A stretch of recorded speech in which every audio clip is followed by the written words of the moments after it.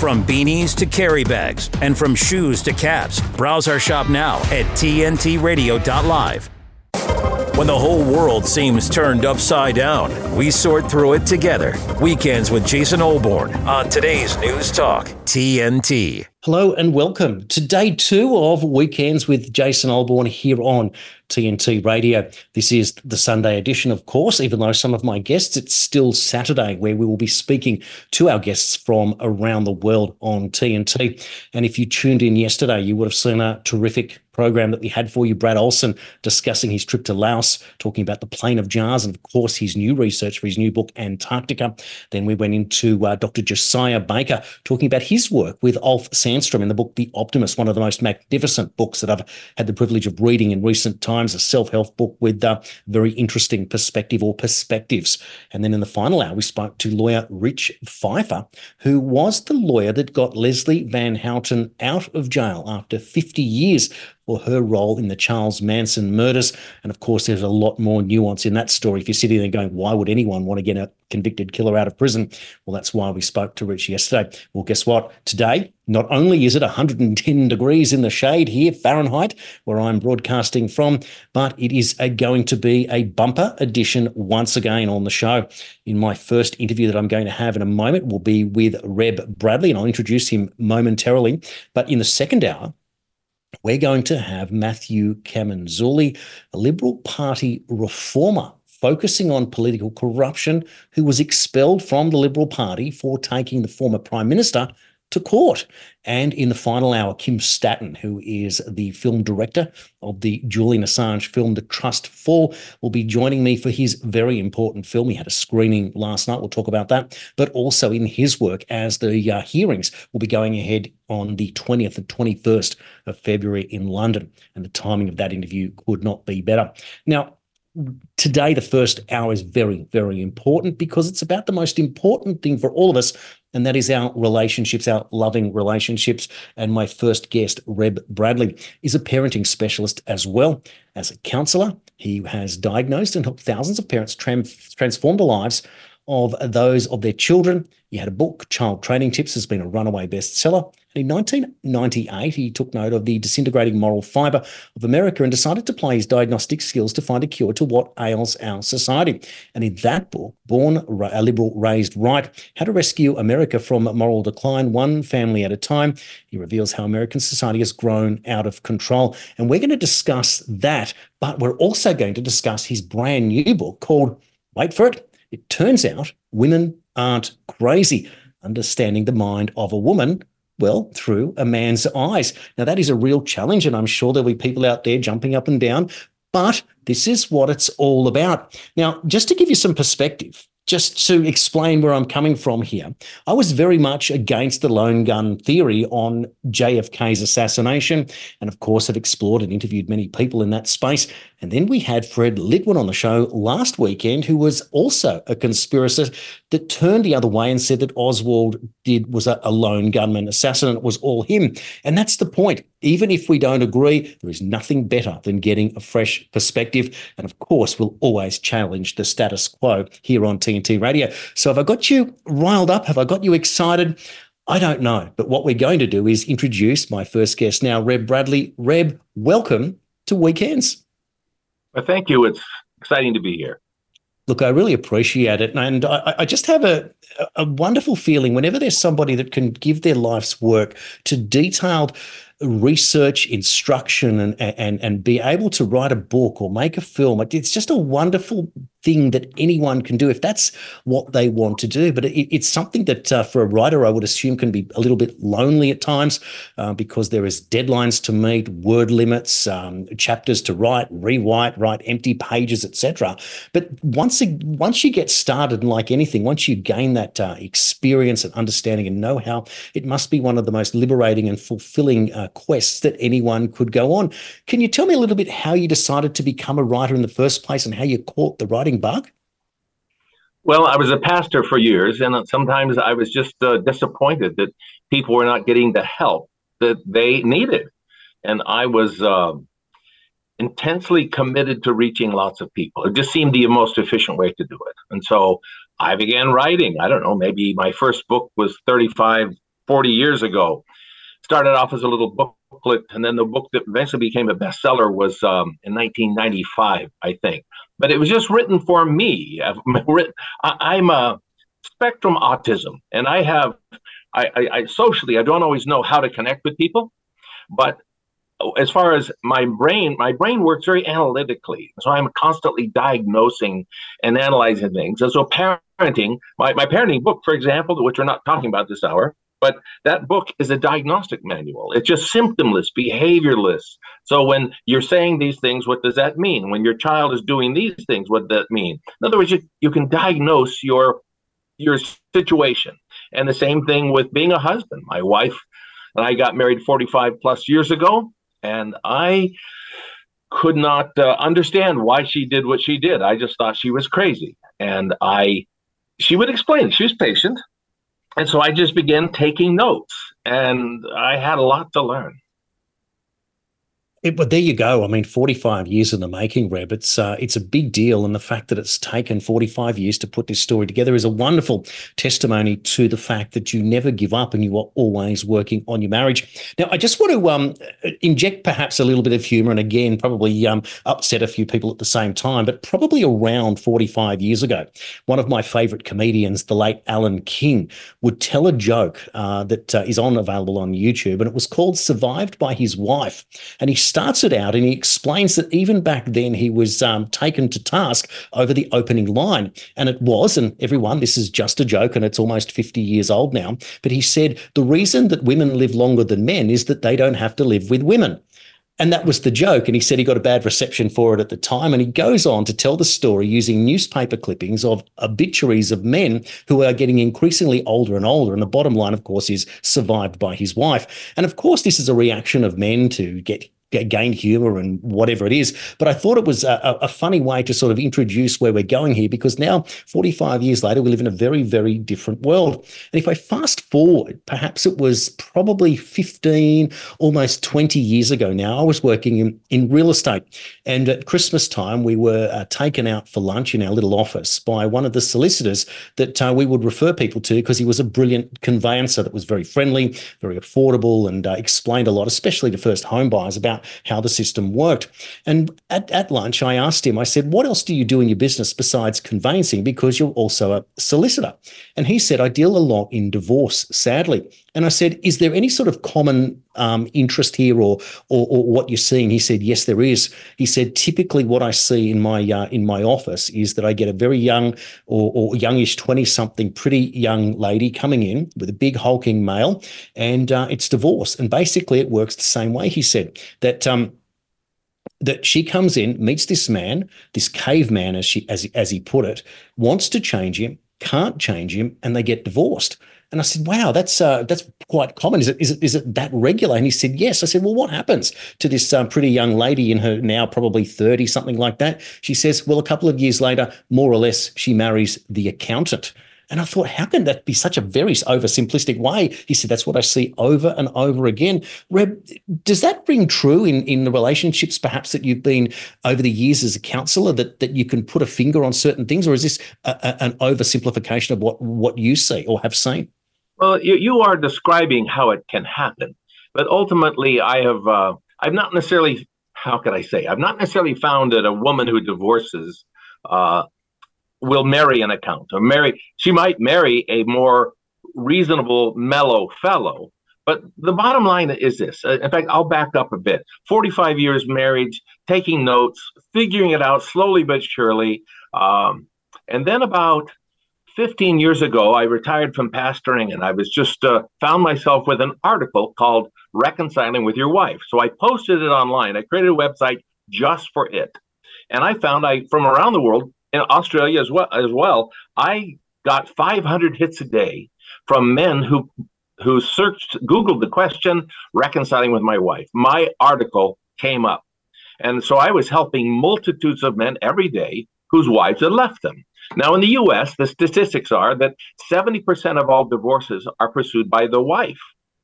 And ultimately, what happens is a woman marries, and she decides she's in love and can marry when she concludes her heart is safe with this man. because a man is paying attention. He's listening to her. He's reaching out to her. She feels her heart is safe. And she says, I'll entrust my heart to this one. Well, after they get married, he says, I do. Then he says, I'm done. All that security and comfort and love and care, he was like he was fishing, and that was just bait on the hook. He figures, I've got her. Why keep doing that stuff? But all that romance, all that interest made her feel secure and happy and like she would be loved the rest of her life. And so ultimately, women feel neglected and overlooked and rejected because a man does not pay attention like he did. And so if we men could learn the art of a woman's heart, how it works, it changes how she relates. So women respond so differently. I mean, my wife and I used to do a seminar called Happiness in Marriage. And we're happy in our marriage, but in the last 15 years, we've surpassed happiness and we live in bliss. I mean, we're both 70 years old. We couldn't be more delighted. We just want to be with each other. We want to talk. We want to hear. We probably spend an hour or two, maybe 3 hours sometimes in conversation every day. And you wouldn't have told me 20 years ago that would happen. I had no idea that was in my future. And so what I tried to do is pass on to men many of the things I had to learn in order to enjoy a blissful marriage. It's fascinating, isn't it? Because there's no simple way of being able to explain that this is something that you had to learn. You had to put a life's work into it. But anything that's worth something is worth putting the effort into. And maybe people think that something can be taken for granted, that perhaps unconditional love is something that that can just move on and on and on. But it's not as simple as that, is it? Because what you're talking about is the rewarding relationship that you have on a daily basis, that you can be in the company of your wife and have hours-long conversations every single day about important things that both of you connect with. That's something that, might be natural, that some people are great communicators, but it's also something that you have to work on. What I wanted to ask you was, therefore, Reb, do you think that part of this is the fact that there is the effort and there is the time, and the fact that the way you were in your 20s and 30s and 40s is different to the way you were in your 50s and 60s, for example? Is maturity part of this process? Or let's say, because if someone gets married late, for example, say someone's 50 and they've never been married before and they get married, is it a different, perhaps, relationship if they were to get married at 25 and have to work on it? Or is this part of the process? Well, we're all young and clueless and have a lot to learn. When I first got married, we were 25 years old, and excuse me, and 25 years old, and within months, I was thinking, I don't like being married to her. God, if you want to take her home, that'd be good. She'd be in a better place, I mean, I wasn't really praying for her death, but I was saying I wouldn't mind it. I thought, let me just marry a normal woman. And I had no idea that she was a normal woman, that men and women are that different. So fortunately, my wife was helping me. And so, but here's the problem I find. I deal with men in counseling. Sometimes 30, 40 years married, 50 years married. Some of them I've had that long, and they're just surviving their wife. They've learned to endure her and get along if they've lasted that long. But that's still just surviving, and that's still enduring. But in the Bible, it says, live with your wife in an understanding way. And that takes work. In other words, we're never told to breathe. We do that naturally. So if you're told, live with your wife in an understanding way, that means that that's not natural. And so it takes effort. It takes listening. And that's why I wrote the book. It's only 100 pages. It was 200 pages, and I cut 100 pages out just to make it simpler so that guys will actually read it. And so far, who has ever read it, it's only been out a short time, is tremendously helped. That's my wish, that all men could stop trying to survive their wife. And maybe I could put it this way, that a woman, here's what happens in a typical marriage. A woman shares her heart with her husband, and he says, why is she attacking me? She's complaining about finances. She's complaining about the house. She's complaining about relationships. But she's saying, I'm not attacking you. I'm sharing my heart. I'm sharing you my fears and my concerns. It took me quite a bit of time in our marriage to discipline myself, to keep my mouth shut, and ask myself, What is she afraid of? Is it finances? And then respond with empathy to her fear. And it put her at ease, and we were able to have a dialogue.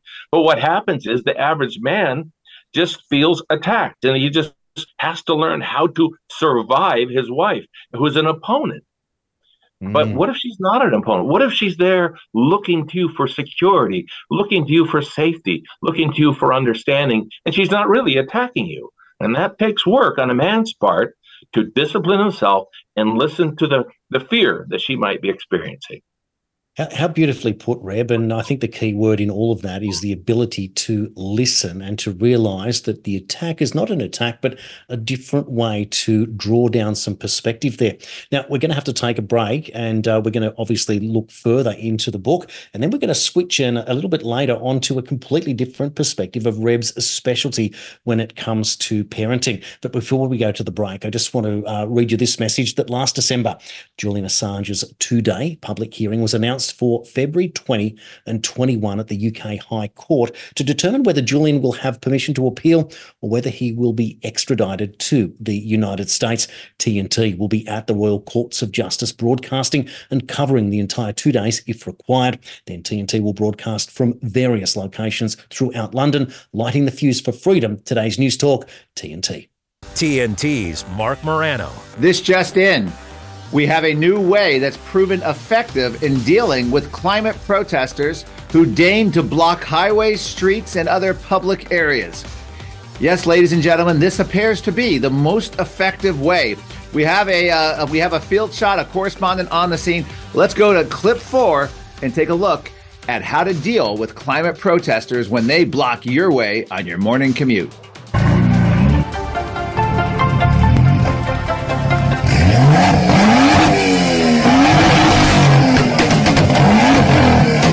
I don't want to see protests shut down, but obviously when you're blocking traffic and you're doing that, you need to be dealt with. I thought this was a great vigilante way of dealing with it. Mark Morano on today's News Talk, TNT. A better business tip from TNT Radio. News Talk Radio listeners are some of the most active and involved listeners of any format. TNT Radio listeners rely on TNT Radio often as their primary source of information. They trust TNT Radio and are highly engaged with the content. If you'd like more information about advertising on TNT Radio, simply fill out your details on our contact page and we'll be in touch. To find out more, go to tntradio.live. Internet. A stream online. tntradio.live. Today's News Talk Radio, TNT. Welcome back to Weekends. My guest this hour, author, counsellor, retired pastor, Reb Bradley. And we're talking about his brand new book, It Turns Out Women Aren't Crazy. And Reb, if we get a little bit further and deeper, I think the toughest question in all of this is intimacy and the understanding of that communication. Why do men and women seem to find that such a difficult part? Where it gets lost in a marriage, that the intimacy perhaps dries up or it gets lost in the communication, and perhaps this is either the start or the finish of a problem. Is it kind of mixing apples and oranges here in this intimacy department? How do you best explain it for people? Well, women are designed very differently than men. And to a woman, intimacy has nothing to do with sex, or little to do with sex. It's about the ability to be vulnerable with someone. She's intimate with her girlfriends because they can be transparent with each other. They can look at each other and feel badly for each other. For us as men, we tend to lean to intimacy as more sexual. And so there's a conflict early on in marriage. You know, a woman wants time to share her heart and be heard and felt for, whereas a man thinks intimacy tends to be physical. And so that's part of the core difference in design. It is obviously difficult, isn't it, when that situation comes? And I guess it's different again in different periods of people's lives. Again, getting married in your 20s is different to getting married in your 40s, and certainly getting married again. Some people get married in their 50s, 60s, 70s, of course, second marriages, divorces, widows, etc. There are many different aspects there. Let me ask you, Reb, in your role as a counsellor, you mentioned that you're counselling men who have been married for 40 and 50 years.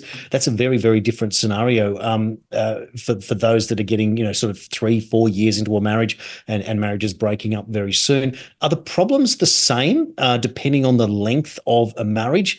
They just been living with them for longer, or are they different problems altogether? No, it's pretty much the same. That let's say a man who I got a call this week from a man who's been married for 25 years, and he's pouring his heart out to me, but it's always about the same thing. My wife wants to leave me, and she said she can't put up with me anymore. She can't endure me, and that's really pretty huge. Let's go back to what I've said. A woman marries looking to a man for safety and security. She wants her heart to be safe with him. They get married. Over a period of time, he accidentally sends the message, you're not worth that much. You're not that valuable, because he doesn't listen to her. He doesn't respond to her fears. When she shares her heart, he turns it into a defensiveness about himself. And so as time goes on, she feels like she's being slapped emotionally. And then finally, after 6 months, or maybe after 25 years, she says, I can't bear with this anymore. I'm out of here. And so my goal is to help every man understand why his wife gets hurt so easily by him and what he can do to make his wife's heart feel safe. And that's the simplest way to stay at it. That makes a lot of sense. And of course, it's explained in the book. Can you explain the difference between companionship and relationship? Sure. Well, men tend to be companionship oriented. In other words, a woman says, I'm going to marry this man. He will be the man with whom I can have intimate relationship, the man who will make me feel valuable and significant. And a man says, well, I'm accomplishing my goals out here, my tasks, and my career, my ministry, my hobbies. I want you as my companion to come with me. And so you've got a woman looking to the man for value and significance, and a man looking to his job and those other things for value and significance. And so a woman will feel neglected. My wife said to me just weeks into our marriage, why don't you want me the way I want you?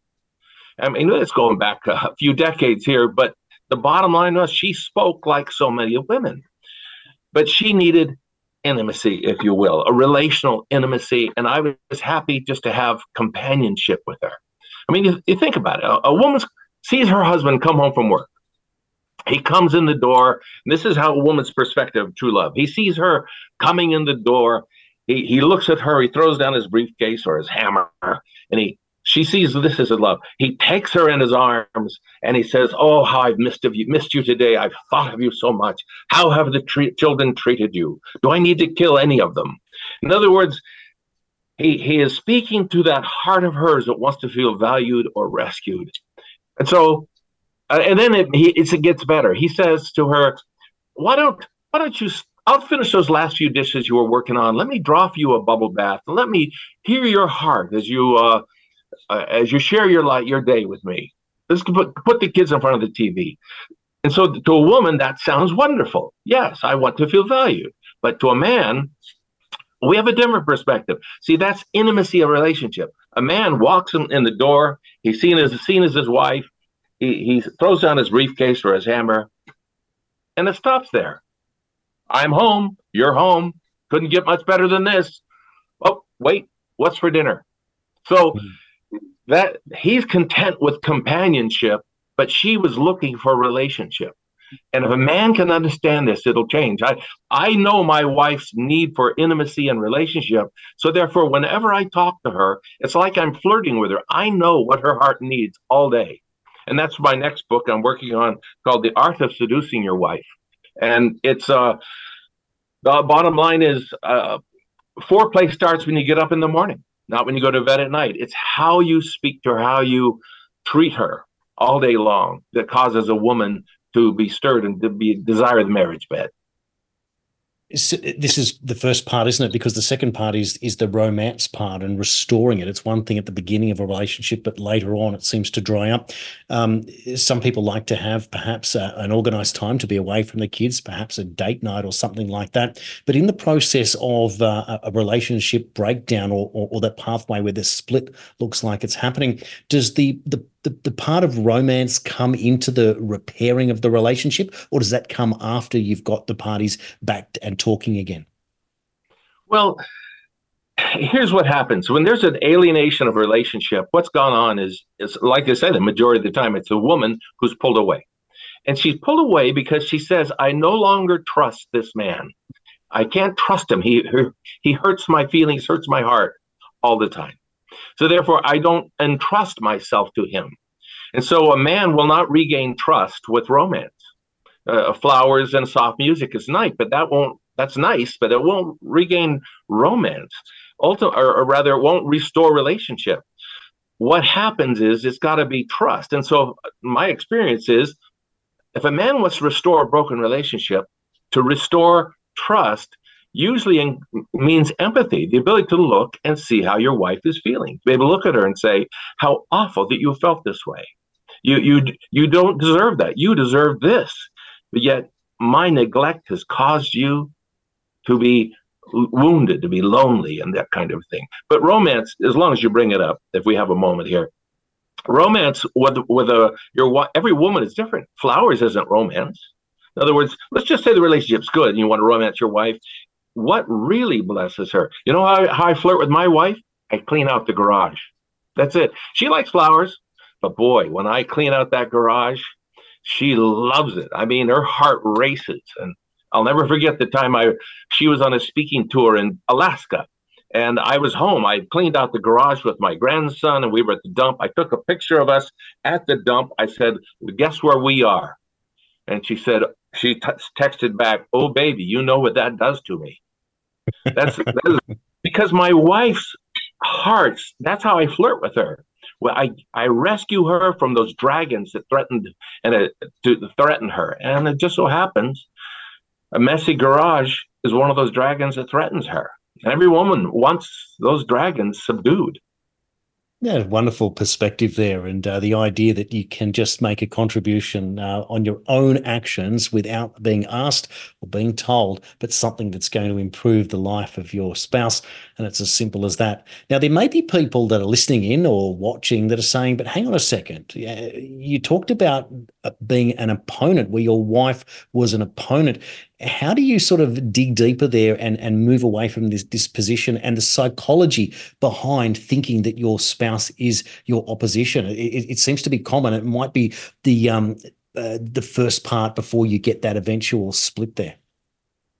Well, what I try to tell men is that you don't have, if you see your wife as an opponent then that means you either survive her or control her. That's what we do with opponents. We survive them or they control them. But what if she is has a vulnerability about her that needs your strength and needs your protection? And I don't just mean physically, even emotionally. A man must see his wife as one who's got an emotional vulnerability he will offer strength to.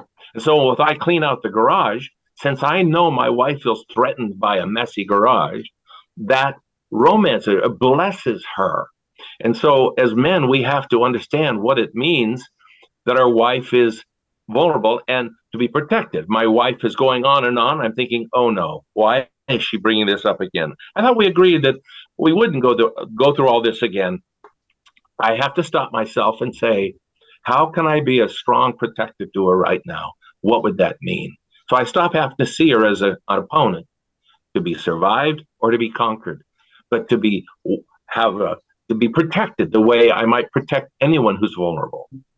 It's important, and the nuance again here is the important part for people to recognise, and so to get ahead of the curve if they realise that some sort of issue could come up. Now, there may be a man out there saying, "But hang on a second, my wife is domineering." Can you explain the domineering relationship in a perspective where it may well be that the woman is actually a vulnerable party to this relationship? Absolutely. Yes. When a woman, my wife who does seminars always puts it this way to women. She says, a woman controls, but she'll control to the level of her fear. And that's her experience with women. And she'll have an entire room full of women nodding their head in agreement that they control when they are afraid their husband is not going to do the right job. And so they'll become bossy and domineering because they're afraid the family won't survive him. Finances won't survive him. They get on his case because they're afraid. If a man can see that he needs to be able to be that strong person that'll cause her to rest, that she's covered. Many women who are very controlling rest. They don't want the job. My wife at her seminars will say this. She says, how many women in this room feel like they're in charge of their families? And she says about 95 to 98% of women raise their hands. Yes, I feel like I'm in charge. Then my wife says, okay, who wants the job? And every hand drops. No woman wants it. She assumes control because her husband, instead of being behind the steering wheel, he's in the back seat with his feet up. And she treats him like he's her oldest son, effectively, because he's not assuming responsibility that would lift the weight off of her. That's a profound statement, Reb. I'm delighted that you're able to explain it so beautifully there. That 98% roughly of women put their hand up, and all of them put their hand down. It shows us that men and women are not the same. And even though that you can share tasks, etc., but there is a fundamental difference, and it's incredibly important for all of us to understand that. And it's that communication there, and that is part of the process, but it's not only what it is. Can I ask you, Reb, if you can just put the book up on the screen so that our viewers can get a look at it? It's called It Turns Out Women Aren't Crazy. There it is, blue cover with a black silhouette there. And I understand that you can purchase that on Amazon if you want to go and have a look and pick that up. It's only 100 pages long, which is really important because it means it's not something that's going to take you hours and hours or days and weeks to read. You get into it and you'll be able to knock it over in a couple of hours, perhaps sitting at home in an afternoon somewhere where you're realizing, you know what, I'm going to do this for my wife. There's no harm in being more informed. Reb, it's wonderful that you're able to do that, and thank you for putting that there. Is there any last message that you might want to say to men at the moment to encourage them to say, take that first step now? You might, for example, decide that you need to call a counsellor for a problem. Maybe this is the thing that you need to do before you get to that stage. Well, so far, the men who've read the book or attended one of my seminars, because I do seminars on the topic, ultimately say this changes everything. Now that I understand my wife's heart, I know what she's saying. I know not to be defensive. In other words, it changes everything. And I had a man and his wife, they were separated for 2 weeks. He called me up. He went in counseling. I said, look, you've got to listen to the session because no book was written. I said, listen to the session. I posted it online. He did. And then we got together as a couple, and he had already figured out everything he was doing wrong. His wife was holding him on the arm. She was just so excited to be there. They hardly needed counseling because he finally understood her. And bottom line is, it's like every man desires intimacy with his wife, physical intimacy. Well, this book is the beginning of, like I said, it's the beginning of foreplay. It's learning how to relate with your wife in a way that she desires you and desires closeness with you. And that's what this book is about. Yeah, look, it's wonderful. And Reb, of course, this isn't the only book that you've written. You've written many. And what we'll do is we'll take a break shortly. And when we come back, we're going to talk about parenting. And we are living in a world where any parent is realizing how difficult it is becoming. And Reb's perspective on it, born liberal, raised right, is going to open up new ideas and thinking how it is that the era for me, I believe I'm the era of the helicopter parent. I can recall that my mother used to say the 3 boys that she gave birth to, I was the eldest. She said I made all my mistakes on my first son. I kind of worked it out on my second, and my third raised himself. To give you an idea, that was how my mum dealt with 3 boys born in the 1970s here in Australia. And of course, you fast forward to the next generation and a very, very different world we're in altogether now. And it will be great to be able to get Reb's perspective after the break. And before we do, at TNT Radio, we never go home. We are committed to bringing you our take on the biggest topics of our time. We broadcast live, as you know, 24/7 online globally, no matter what. We've got you covered on today's News Talk TNT. De-weaponizing weather with reality and perspective. The cyclone that's in the north of Australia is kind of unusual for an El Nino season. That's because we have not really had an El Nino season this year in Australia. The Southern Oscillation Index, the longest running measure of the ENSO, or El Nino, La Nina, has not cooperated at all. And we knew this was a problem way back in the Northern Hemisphere fall and our spring. because we weren't seeing a lot of typhoons. Usually when you have a big El Nino, you have a lot of typhoons going off, and we had the third lowest typhoon production on record, so something funky was going on. However, that Southern Oscillation Index is going to crash for the month of February, which means that our fall should be average in Australia. Now, I'm bringing all this up because that crash in February is linked to severe cold in the United States and Europe for February into March. And we're seeing another ferocious storm attacking Norway now. A lot of heavy rain is coming into Europe over the next week. Now, the two times that happened, it turned frigid in Europe. Same thing is going to happen. Mid-February to mid-March will be frigid in Europe. You see all these storms crashing into the United States? Well, guess what? It's going to turn frigid in the United States. In fact, for much of the United States, the worst of the winter is on the way. And just think, it all hinges on looking at the weather around Australia. Isn't that nice? Hands across the water. Australia, the States, and Europe. Kumbaya. This is TNT climate and weather watchdog meteorologist Joe Bastardi, asking you to enjoy the weather. It's the only weather you've got. Hi, I'm Smokey Bear, and I made an assistant to help you out, because only you can prevent wildfires. Hey, Assistant Smokey Bear. Call me Papa Bear, because I'm grilling up dinner. Do you get it? Yes, good job. So, what should I do with all these coals? Don't just toss them out. Put them in a metal container because those embers can start a wildfire. I understand. The stakes are high. Ha, ha, ha, ha. See, Smokey thinks I'm funny.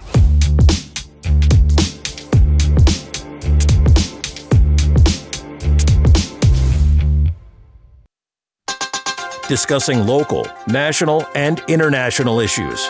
Weekends with Jason Olbourne on today's News Talk, TNT. Welcome back to Weekends, and I'm with my guest, Reb Bradley, this hour. And Reb has written many books. Another one is called Born Liberal, Raised Right, How to Rescue America from Moral Decline, One Family at a Time. Reb, this is a big deal to take on the moral decline, to be forthright enough to realise that there is one, that the education system that we are told to believe in is failing our children, and the breaking the barrier, as I put it, of penetrating the family unit and trying to make people dependent on government at a time when the family unit is the one that's being eroded, probably because of government behaviour. How did you get to write this book, and why was it such a big success? Well, I had written a book, Child Training Tips, which has eventually became a bestseller back in the mid-90s. And about 1998, I was listening to a radio talk show host describing the traits of what we call liberals. And I don't know what they are in Australia, but in the U.S., it was clear what liberals were. And he was giving all these traits, and I thought, isn't that interesting? Everything he's saying matches exactly the traits of a poorly trained child, of a child who's grown up with bad training, bad education at home, if you will. And so it became my ambition to write a book drawing the correlation between the two. So the book I came up with, which is Born Liberal, Raised Right, it's not a parenting book. It's actually a book for politicians to see how the basics of parenting is the same thing as how you govern a country. And so let me give you an example. Johnny's 5 years old, and his parents say, be careful throwing the ball, you might break the window. But he's not careful, he breaks the window at the house. And they look at him and say, well, you don't have the money to buy a new window, we'll get another one. And then he's careless again months later and breaks the window again. And so they pay for that window. He's now 6 years old. They warn him, don't leave your bike outside, someone will steal it. Well, he leaves his bike outside, and sure enough, it gets stolen. And they say, well, now we'll have to buy you a new one. So they buy him a new one. Now he's 7 years old. He's playing at a friend's house, a neighbor's house, and he breaks a toy. And the parents say, oh, no, now we'll have to buy that child, the neighbor boy, a new bike or a new toy. And so now Johnny's 16 years old. He's driving, and he gets parking tickets. And then his parents say, that's okay. We'll pay for your parking tickets. We don't want you to have a job to be able to pay for them. So they do. So Johnny grows up Follow this now. Johnny grows up believing if you love someone, you rescue them from suffering the consequences of their poor choices. And so he therefore says we need to provide clean needles to drug addicts so they don't get diseases because of their drug use. Oh, we need to provide condoms to the promiscuous so they won't come down with pregnancies or diseases. And so his whole thinking is love says you must rescue people from suffering the consequences of their choices. And that's the core of the book. It shows how the parenting approach you use when children are little and they're young is what determines how they will grow up to vote. And ultimately, America is full of entitled teenagers and entitled adults. They're entitled, they're demanding, and it's rooted in how they were parented. I can watch a parent with their child for 2 minutes and tell you how that child will grow up to vote. It's really simple just to watch. And I've never been wrong because I've been alive long enough to watch that happen. And I say there's going to be trouble there. So that's what the book is about. It simply shows the worldview that's created by the parenting style used by parents. And it's not just blamed on the schools. It really is a lot on how parents parented their children.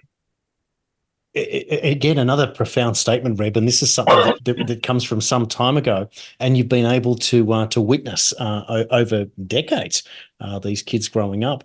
Where is the difference, therefore, in the parenting style? Is it learnt by the parents, or is it something that is built in? For example, I was just remembering my late mother the other day, and she would say to us as kids, "You get what you're given," and that was a response to us asking, as she would say, nagging for something. These days, kids will ask for something. Can I get this? Can I get that? And you see parents backing down and giving in for something like that, whether it be snack food or a sweet or something else.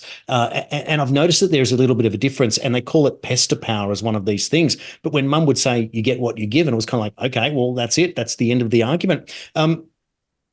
Is there a comparison, therefore, between different types of parenting, or is it something that happens over years and years? Because clearly there is a political divide, and not everyone goes down the pathway of raising their children to all become liberal or shall we say left wing. Well, there's a verse in the Bible that says that you reach maturity by enduring suffering. Suffering is what creates maturity. And so you see it with athletes. Athletes challenge themselves more and more to get better. They are stronger. They're more capable. They're more skilled. They take on greater opponents.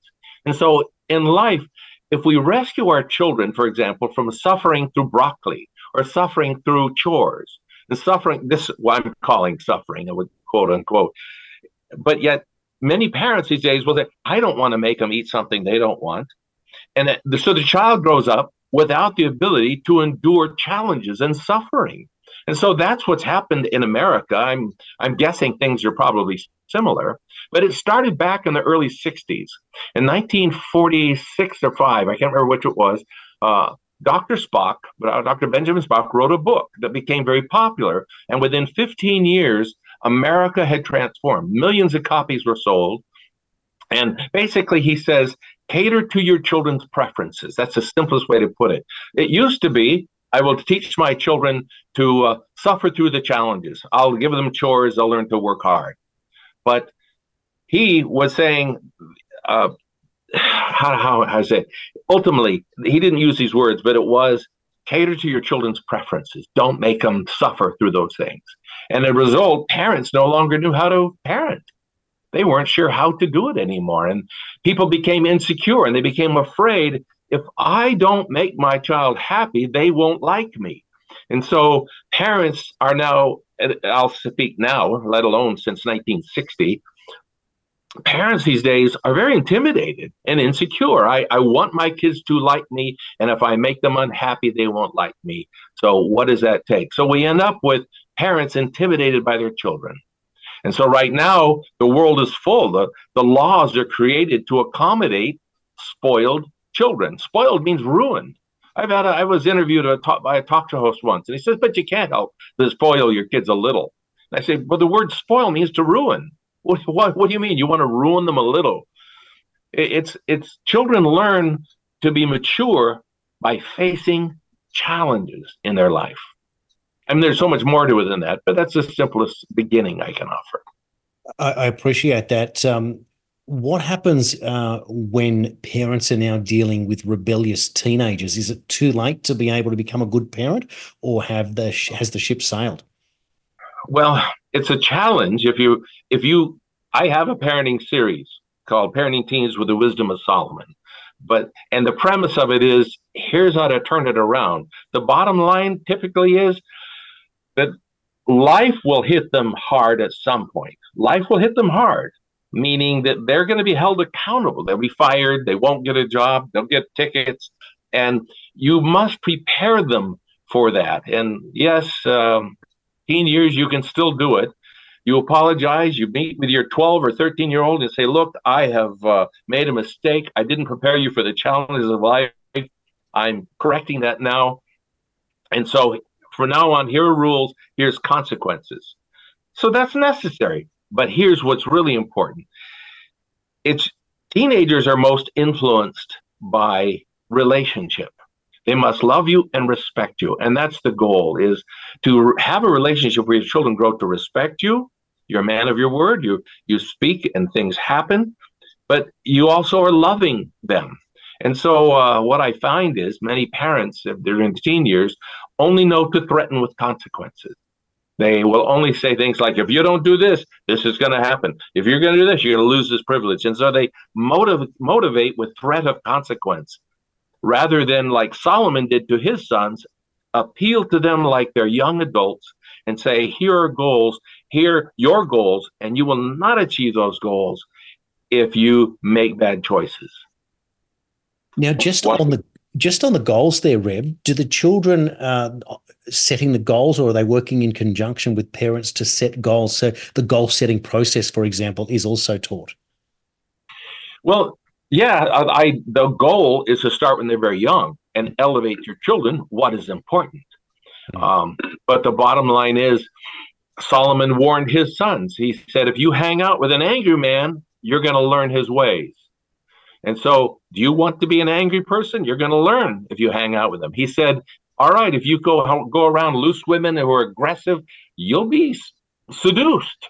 And if that's what you want, that's going to happen. But if you value something, here's how it happened in my home. I didn't understand this. In my parenting book, it's called Child Training Tips, What I Wish I Knew When My Children Were Young. And it's all the things that I wish I know. It's been updated 10 times at least, because I learned more lessons and more lessons. But my oldest son, who's a policeman, or was for years, but he's 44 years old. And when he was 18, he wanted to go to a movie. And I said, no, you can't go to that movie. It's got bad stuff in it. That's on our no watch list. And he was bummed. He was sad, But I shouldn't have been controlling him. And so I understood that by the time his little brother was 17, his little brother said, I want to go see such and such a movie. And I said, well, for a guy who wants to walk in purity, that's going to be difficult because there's a lot of sex scenes and nudity. And he said, well, I don't want to see it then. You see, I appealed to his values. I didn't say you're forbidden. I let him make this choice like he's a young man. But I just warned him. And that's the difference between simply crushing your kids with the rules and appealing to them based on the values that you believe they have. That is a remarkable difference, isn't it? And yet so simple. It's almost being able to present real choices the way that you did there. And so constantly as a parent, it's more than just a reaction, isn't it? It's like there's a planning process and an understanding, but it's also a blueprint to understand the difference in this parenting process. So like anything, it requires work and instruction perhaps, and the ability to want to learn to be able to do it better. And of course, any parent that has an argument or a fight with their children regrets it almost immediately and wonders how they can resurrect the relationship to, if it has been damaged, whether it be permanently or partially. And it's a big deal. And I guess it would be also embarrassment and shame would be part of parenting, where particularly in dad's cases, realizing if a relationship is broken and there's divorce and they move away from their children, how it is that they can get back into their children's lives and still have meaning. Just because mum and dad don't love each other anymore doesn't mean they don't love their children, Reb. Right. And it's the best to invest well in advance. But I did a lot of repair parenting myself. My oldest three kids, I parented them horribly during the teen years. I was very controlling, very domineering. I didn't respect them. And by the time they were in their 20s, I had to have coffee with them and apologize and say to them, so you see, we're raising your little brothers and sisters differently. And yes, we're glad to see that. But there's a lot of repair work it took with my adult children because I was overbearing and controlling and domineering when I treated them like they were young children when they were teenagers. Isn't it amazing, Reb, that you can go on and write books and counsel and be able to improve your own life and in the process improve thousands and thousands of others, but also to be able to be vulnerable yourself and admit the ultimate sin for any parent to think that they are faultless. And here you are saying, no, I was one of these people that was making the same mistakes. How does that make you feel as a human being that you have the ability to acknowledge, therefore, and improve yourself, and in the same process, it becomes your whole life? Well, it takes pressure when you stop pretending to be something, because there's a lot of pressure. And I used to feel it when I was in the controlling years with my teenage children. I wanted everybody to think they were perfect. I pressured them, don't act up in front of. I was traveling and speaking the world, and my children, one or two of them, would be with me handling my book table, and I would just behave yourself, don't embarrass me, And I just think I look back and just regret that because it required pretending that I had my act together, that I was perfect. And what pressure is relieved when we can say, I haven't done it right. I've made mistakes. It's my wish that all people could be willing to say, I want to own my mistakes. I want to hold myself responsible for how my kids have turned out, or to some degree. My kids are all adults. They've all made their own choices. I'm not responsible for their choices, but I still know my mistakes made them wrestle with things that they might not have wrestled with otherwise. There's two questions I want to get out in our last couple of minutes together. Are bad habits as well as good habits learned from our parents? For example, if mum or dad was alcoholic and it passes down to the children, but equally that we can learn from the good habits of our parents? I don't see the alcoholism as a habit. I see that as a DNA propensity. We all have a tendency to sin in some area, to fail. Alcohol is not a temptation for me, but one of my kids it is.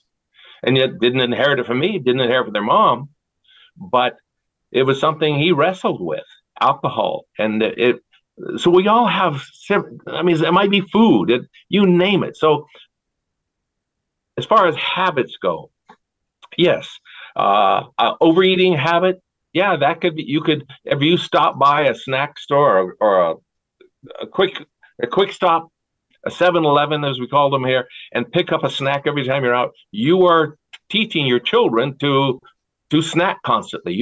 They may put on weight because of the habits you've established with them as a parent. If you are constantly criticizing leaders in the country or in church or someplace else, your children learn not to respect those who are in authority, but to put them down. So yes, we model by our bad examples thing. We also model good things, and I'm very thankful. My 6 kids, we have 6. In the first 3, we stopped having kids for 7 years.